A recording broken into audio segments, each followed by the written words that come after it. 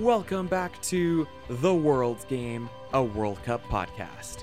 The Men's World Cup is over, but now it's time for the women.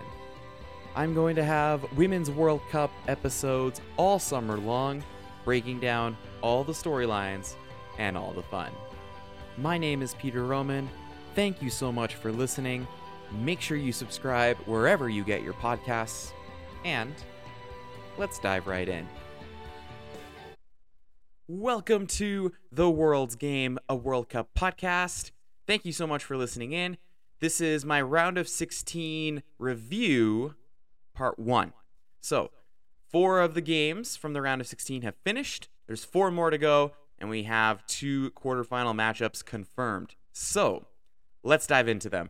So the games I'm going to talk about in this episode include the USA versus Sweden, Netherlands versus South Africa, Japan versus Norway, and Switzerland versus Spain. So, I will start with the game that most recently finished and ruined my sleep schedule to an insane degree, USA-Sweden. So this game was at 3 a.m. my time, and it went to penalty kicks. But Sweden ended up winning this game in penalties. It was 0-0 the final score. No one scored in regular time, and it went to the shootout where the Swedes won in dramatic fashion. If you haven't watched the shootout, please go find the shootout on YouTube or somewhere else, because it is worth it. The shootout is absolutely worth watching. So, let's dive into the game. Let's break down what happened, and then some thoughts going forward. So, in the first half, it was sort of two different things. So in the first 20 minutes, it felt pretty even between the two teams. Sweden generated some chances, the United States generated some chances, and both teams, it almost felt like they were feeling each other out a little bit. But ultimately, not a whole lot to separate the two. I thought it was pretty even. And then in the last 25 minutes of the first half, the United States, they kind of settled in. They started to really take over the game, and especially their midfield. I have to give some credit to the coaching staff, who've been they've been criticized a lot in this tournament. But the midfield three, Lindsey Horan, Sullivan, and Sonnet, the three of them were really, really good in this game. They completely took out and controlled the midfield, because Aslani, Rubinson, and again, I apologize if I butcher names, Angeldal, they really struggled for Sweden. So that was kind of the midfield battle. We had the 3 versus 3 between Sweden and the USA. But ultimately, it was definitely the US coming out on top. Unfortunately, it didn't lead to any goals. Horan came the closest in the first half, hitting the crossbar on a header. In the second half, it was kind of more of the same, where we had Sweden really struggle in the midfield. The US, Sweden just had trouble getting out of their own half. The United States were all over them. Sweden got one chance that was half decent, where they forced Alyssa Nair into a save. But other than that, it was all USA. Sophia Smith had some great chances, wasn't able to bury them. Lindsey Horan had another great chance that was robbed. A great save by the Sweden goalkeeper Musovic, who was absolutely the best player in this game. Musovic was unbelievable, some of the saves she made. Alex Morgan had a header that Musovic was able to save point blank.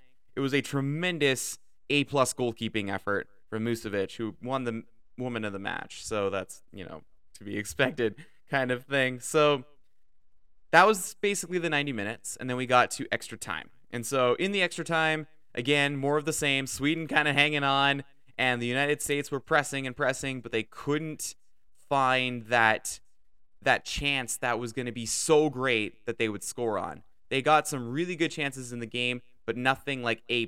They were probably B+ level chances, and the keeper made the save on every single one. So, that brings us then to the penalty shootout. So, this shootout, like I said, nothing but drama and craziness. So,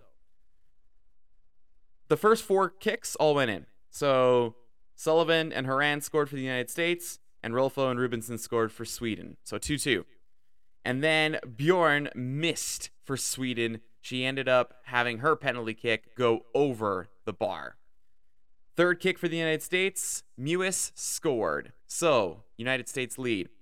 The fourth kicks, Megan Rapinoe, the most experienced player left at the World Cup, because I guess the only two players who maybe had more experience have been eliminated. So the most experienced player left at the World Cup, by far the most experienced on the United States. Surely she's not going to miss the penalty, right? Nope, she did. She went right over the crossbar, and I was shocked because if I had to pick someone on the U.S. team to miss a penalty, it wasn't going to be Megan Rapinoe. So now the U.S. gave up the lead, so now Sweden has a chance to tie. The problem is Blomqvist missed. She got her penalty saved by Alyssa Nair. So we're going into the final round, round 5.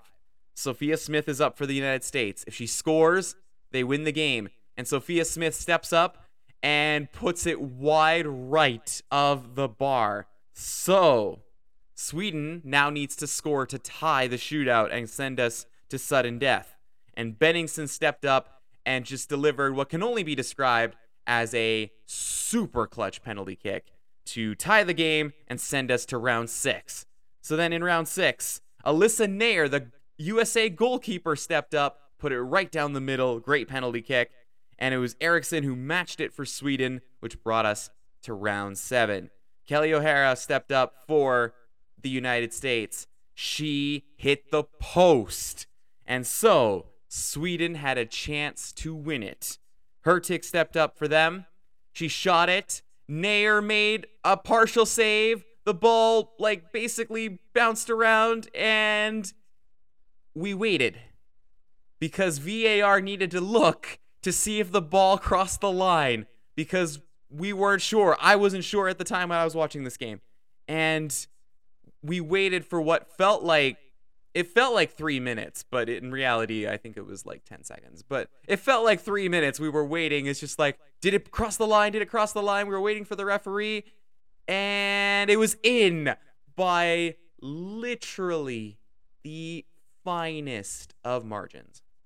If you haven't seen the picture of the goal line technology, go look at it. It is literally as close as it could be, because the rule in this sport is that the entire ball has to cross the line for it to count as a goal.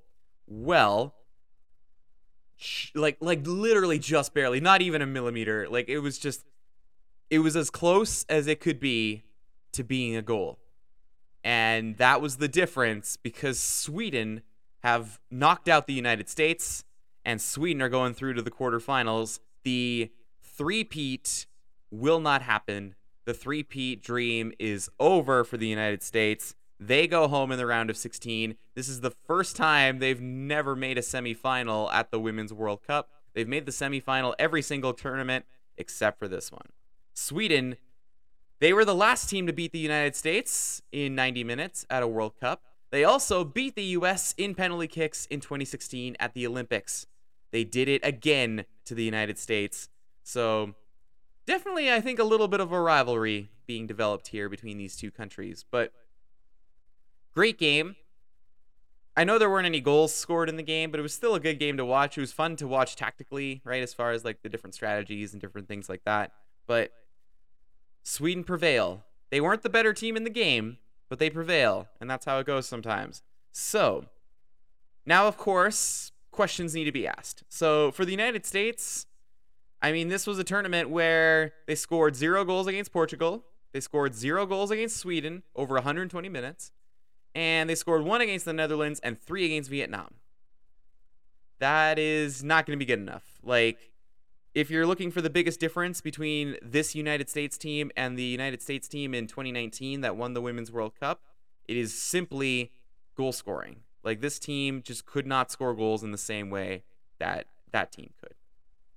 So, obviously, heartbreaking loss for the United States. No three-peat this time around. For Sweden, though, huge win. Huge win. They're through to the quarterfinals. We'll see how they hold up, because their quarterfinal opponent will have one more day of rest, and they didn't have to play 120 minutes. So we'll see how that works out for Sweden. But for right now, they can celebrate. They got the win. They just edged it out. And for the United States, A lot of questions, but of course, they will have to try and pick themselves up. And that was probably the last World Cup game for Megan Rapinoe, and I would assume Alex Morgan as well. But I guess we'll see if those two come back for one more World Cup. Probably more likely with Morgan than Rapinoe, but still, I'm not sure. The only other note I have from this game is I want to talk about Sophia Smith. So, Sophia Smith obviously had the penalty in the 5th round that could have won the game, and she ended up putting it wide. She was in tears after the game, which 100% makes sense. But it reminded me a lot of Saka's penalty for England at the European Championships, like the men's European Championships. Saka was a 19-year-old who had a penalty kick in the Euro final against Italy, and he missed. And when that happens to a young player, one of two things can happen. Either one, they can let that derail them, and it can kind of ruin what's been a very promising start to their career, or it can motivate them. And it did for Saka. For Saka, the penalty miss motivated him. He is so fearless. He's been the penalty taker for Arsenal for a little while now. And it's because he has gone up a level and he has practiced every single time. And he's gotten really good at penalty kicks now. But also, more importantly, he's become a tremendous player because that moment, instead of bringing him down, it motivated him to bring him up to a level that I don't think people thought he could get to. So we'll see. Sophia Smith is a young, very talented superstar player. This was their first World Cup. Will this derail her, right? Will this moment, be a lot and too much? Or will it be the motivating factor that takes her to another level? Only time will tell. But that was my only other note. So that was the game, Sweden-USA. I'm going to move on to the next quarterfinal game because, of course, we need to know their opponent. So we're going to talk about Japan and Norway. So, Japan and Norway. Japan won this game 3-1 the final score. It wasn't quite the blowout that I was expecting, but Japan, they were never really that threatened in this game. They were always kind of in control of this game against the Norwegians. Norway, I think, generated 2 really good scoring chances, and one of them they scored. It was a brilliant headed goal, and the other one they missed, and that unfortunately would have been an equalizer, and it wasn't. Norway did get unlucky, though, in this game, and there's no other way to describe that. The opening goal in this game was an own goal for the Norwegians. Basically, she tried to, block a cross, and it ended up going into her own net, which is, obviously heartbreaking for the player herself. But, Japan more than they more than deserve that, I think, based on the run of play. Japan were playing really well, and so the goal going in felt like the correct result, even if it was an unlucky, crappy play for the Norwegians themselves, if that makes sense.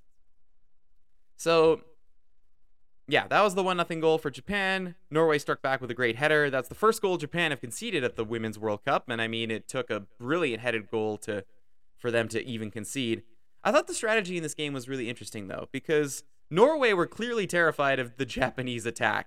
They basically played 5 defenders, 4 midfielders, and 1 forward. But those 5 defenders were so narrow. They were all kind of squished together to crowd the middle, and they were basically giving up the wings because they thought, well, we're going to let Japan cross the ball, but we're going to trust that our team can win these headers. And so that was kind of working for the most part in the second half. The problem is, when you're playing that defensive, you don't have anybody to go forward. You're always worrying about defending because you're so scared of the other team. So, anyway, eventually, they made a mistake. Because this is the other problem with defending for the whole game, is that you have to rely on 0 mistakes. Well, it was a bad mistake, bad turnover, and Japan were able to score off the turnover. Risa, their right midfielder, ended up stealing the ball, putting it in. It took a deflection, but still. So, that put Japan up 2-1. And so now Norway at some point has to, put players forward because, of course, you want to try and win the game. And they did. And the minute they put players forward, Japan started tearing them apart. And Miyazawa, ended up scoring her 5th goal of the Women's World Cup to secure the 3-1 win for the Japanese in the 81st minute. Miyazawa, by the way, is now the Golden Boot leader for the leading scorer of the tournament. So, and also, fun fact, this is the first time a Japanese player has had 5 goals at a World Cup since Homare Sawa. And Sawa is the legendary Japanese player who won the Golden Ball for Best Player of the tournament and the Golden Boot during the 2011 World Cup, the one that Japan won. So, pretty good company, I would say, for Miyazawa, who's had a tremendous tournament, by the way. She's exceptional. And her and Tanaka and just, whenever they send players forward, it's always just, they're really smart and they're really decisive in their attack. Like, I love the way Japan play. I just love the way they play. So, anyway, that was the final score, 3-1. And so Japan go through to the quarterfinals. They will play Sweden in the next round. And as I mentioned, Japan have one more day of rest than the Swedes do, and they didn't have to play 120 minutes. So that is definitely an advantage for the Japanese going into the next game. For Norway, I mean, at least they got out of the group, I guess, because this was a very, very disappointing tournament. For the amount of talent that the Norwegians have, it never really showcased itself properly on the field, outside of the Philippines game anyways. It really just wasn't it didn't feel like a very cohesive team. It felt like a lot of individual players, and there wasn't that camaraderie that you would hope to have from a team like this, because Norway definitely have more talent than what they showed, but it doesn't matter if you don't play well as a team. And that was kind of my biggest takeaway from the Norwegians. And it doesn't help when you're so terrified of the other team, you're playing purposely to try and stop them instead of trying to play your game and trying to find a way to win. It was more trying to play not to lose. So that was Japan and Norway. I'm going to move on to the next game now, which is Netherlands, South Africa.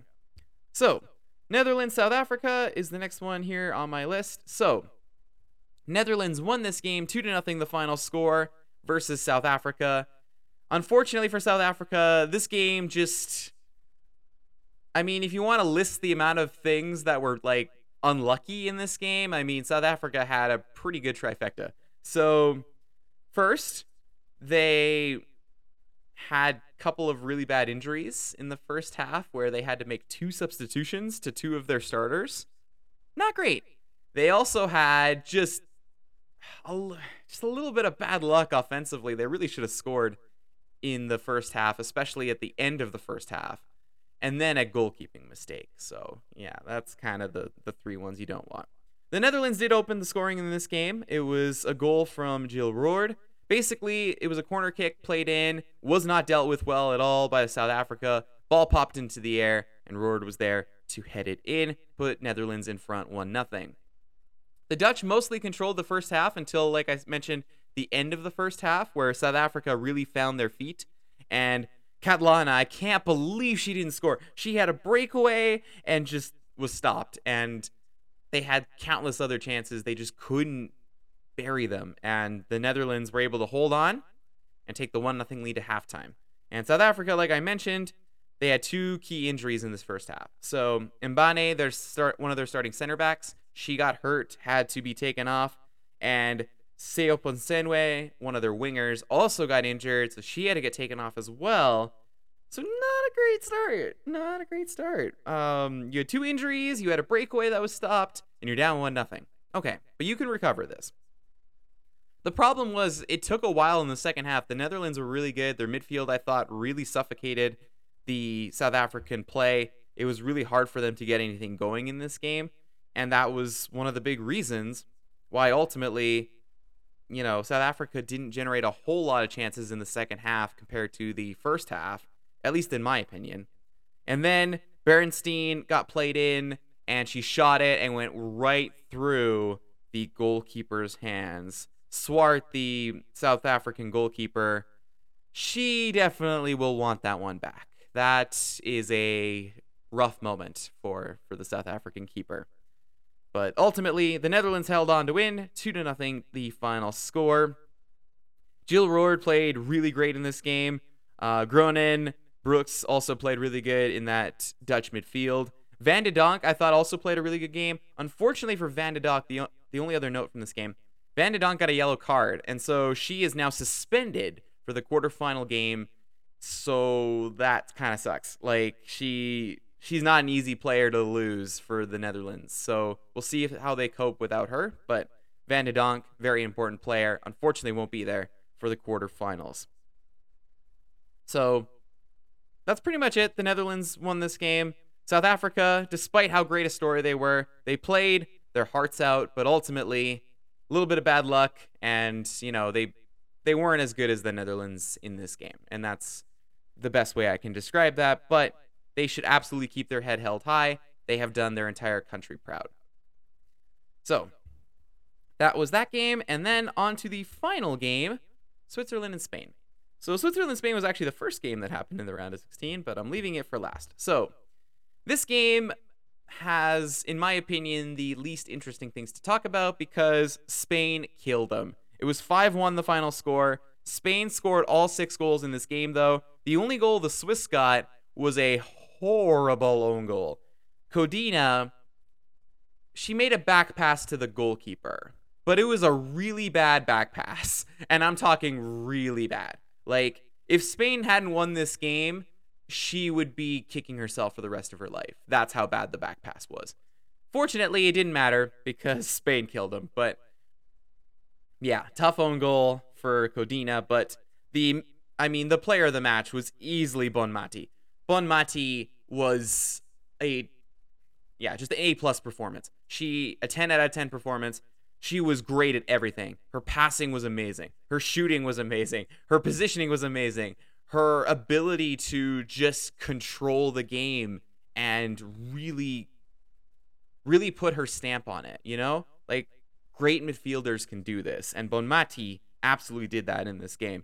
She had 2 of the goals for Spain. She had the opening goal and one in the 36th, and it was her show. She was running the show. She was the star, and, Spain would not be where they are without her. She has been their best player in this tournament, and by far the best player in this game. Redondo scored in the 17th.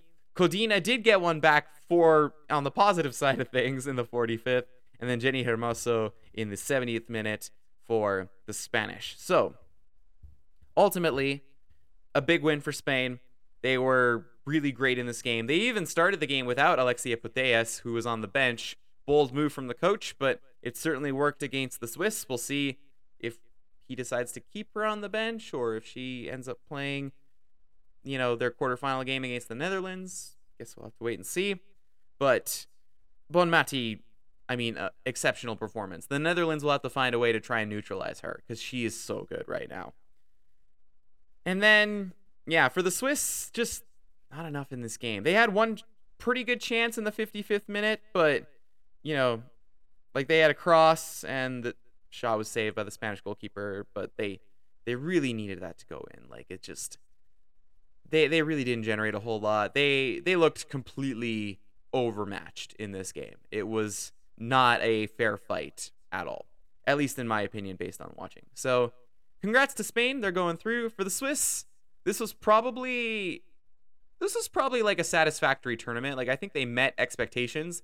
I don't think they exceeded expectations, but I also don't think they underperformed by any means. So overall, an okay tournament for the Swiss. For Spain, though, they're going through to the quarterfinals. It's an all-European quarterfinal. They will play the Netherlands for a shot at a semifinal place at the World Cup. Very excited to watch that game. So that's it. That's all I got for this episode. Thank you so much for listening in. Those were the 4 games covered today. The next 4 games are on their way. So tomorrow is England, Nigeria, and Australia, Denmark. And then the following day will be Colombia, Jamaica, France, Morocco. Once the France-Morocco game has concluded, I will record an episode at some point before the start of the quarterfinals. So be on the lookout for that. But again, thank you for listening.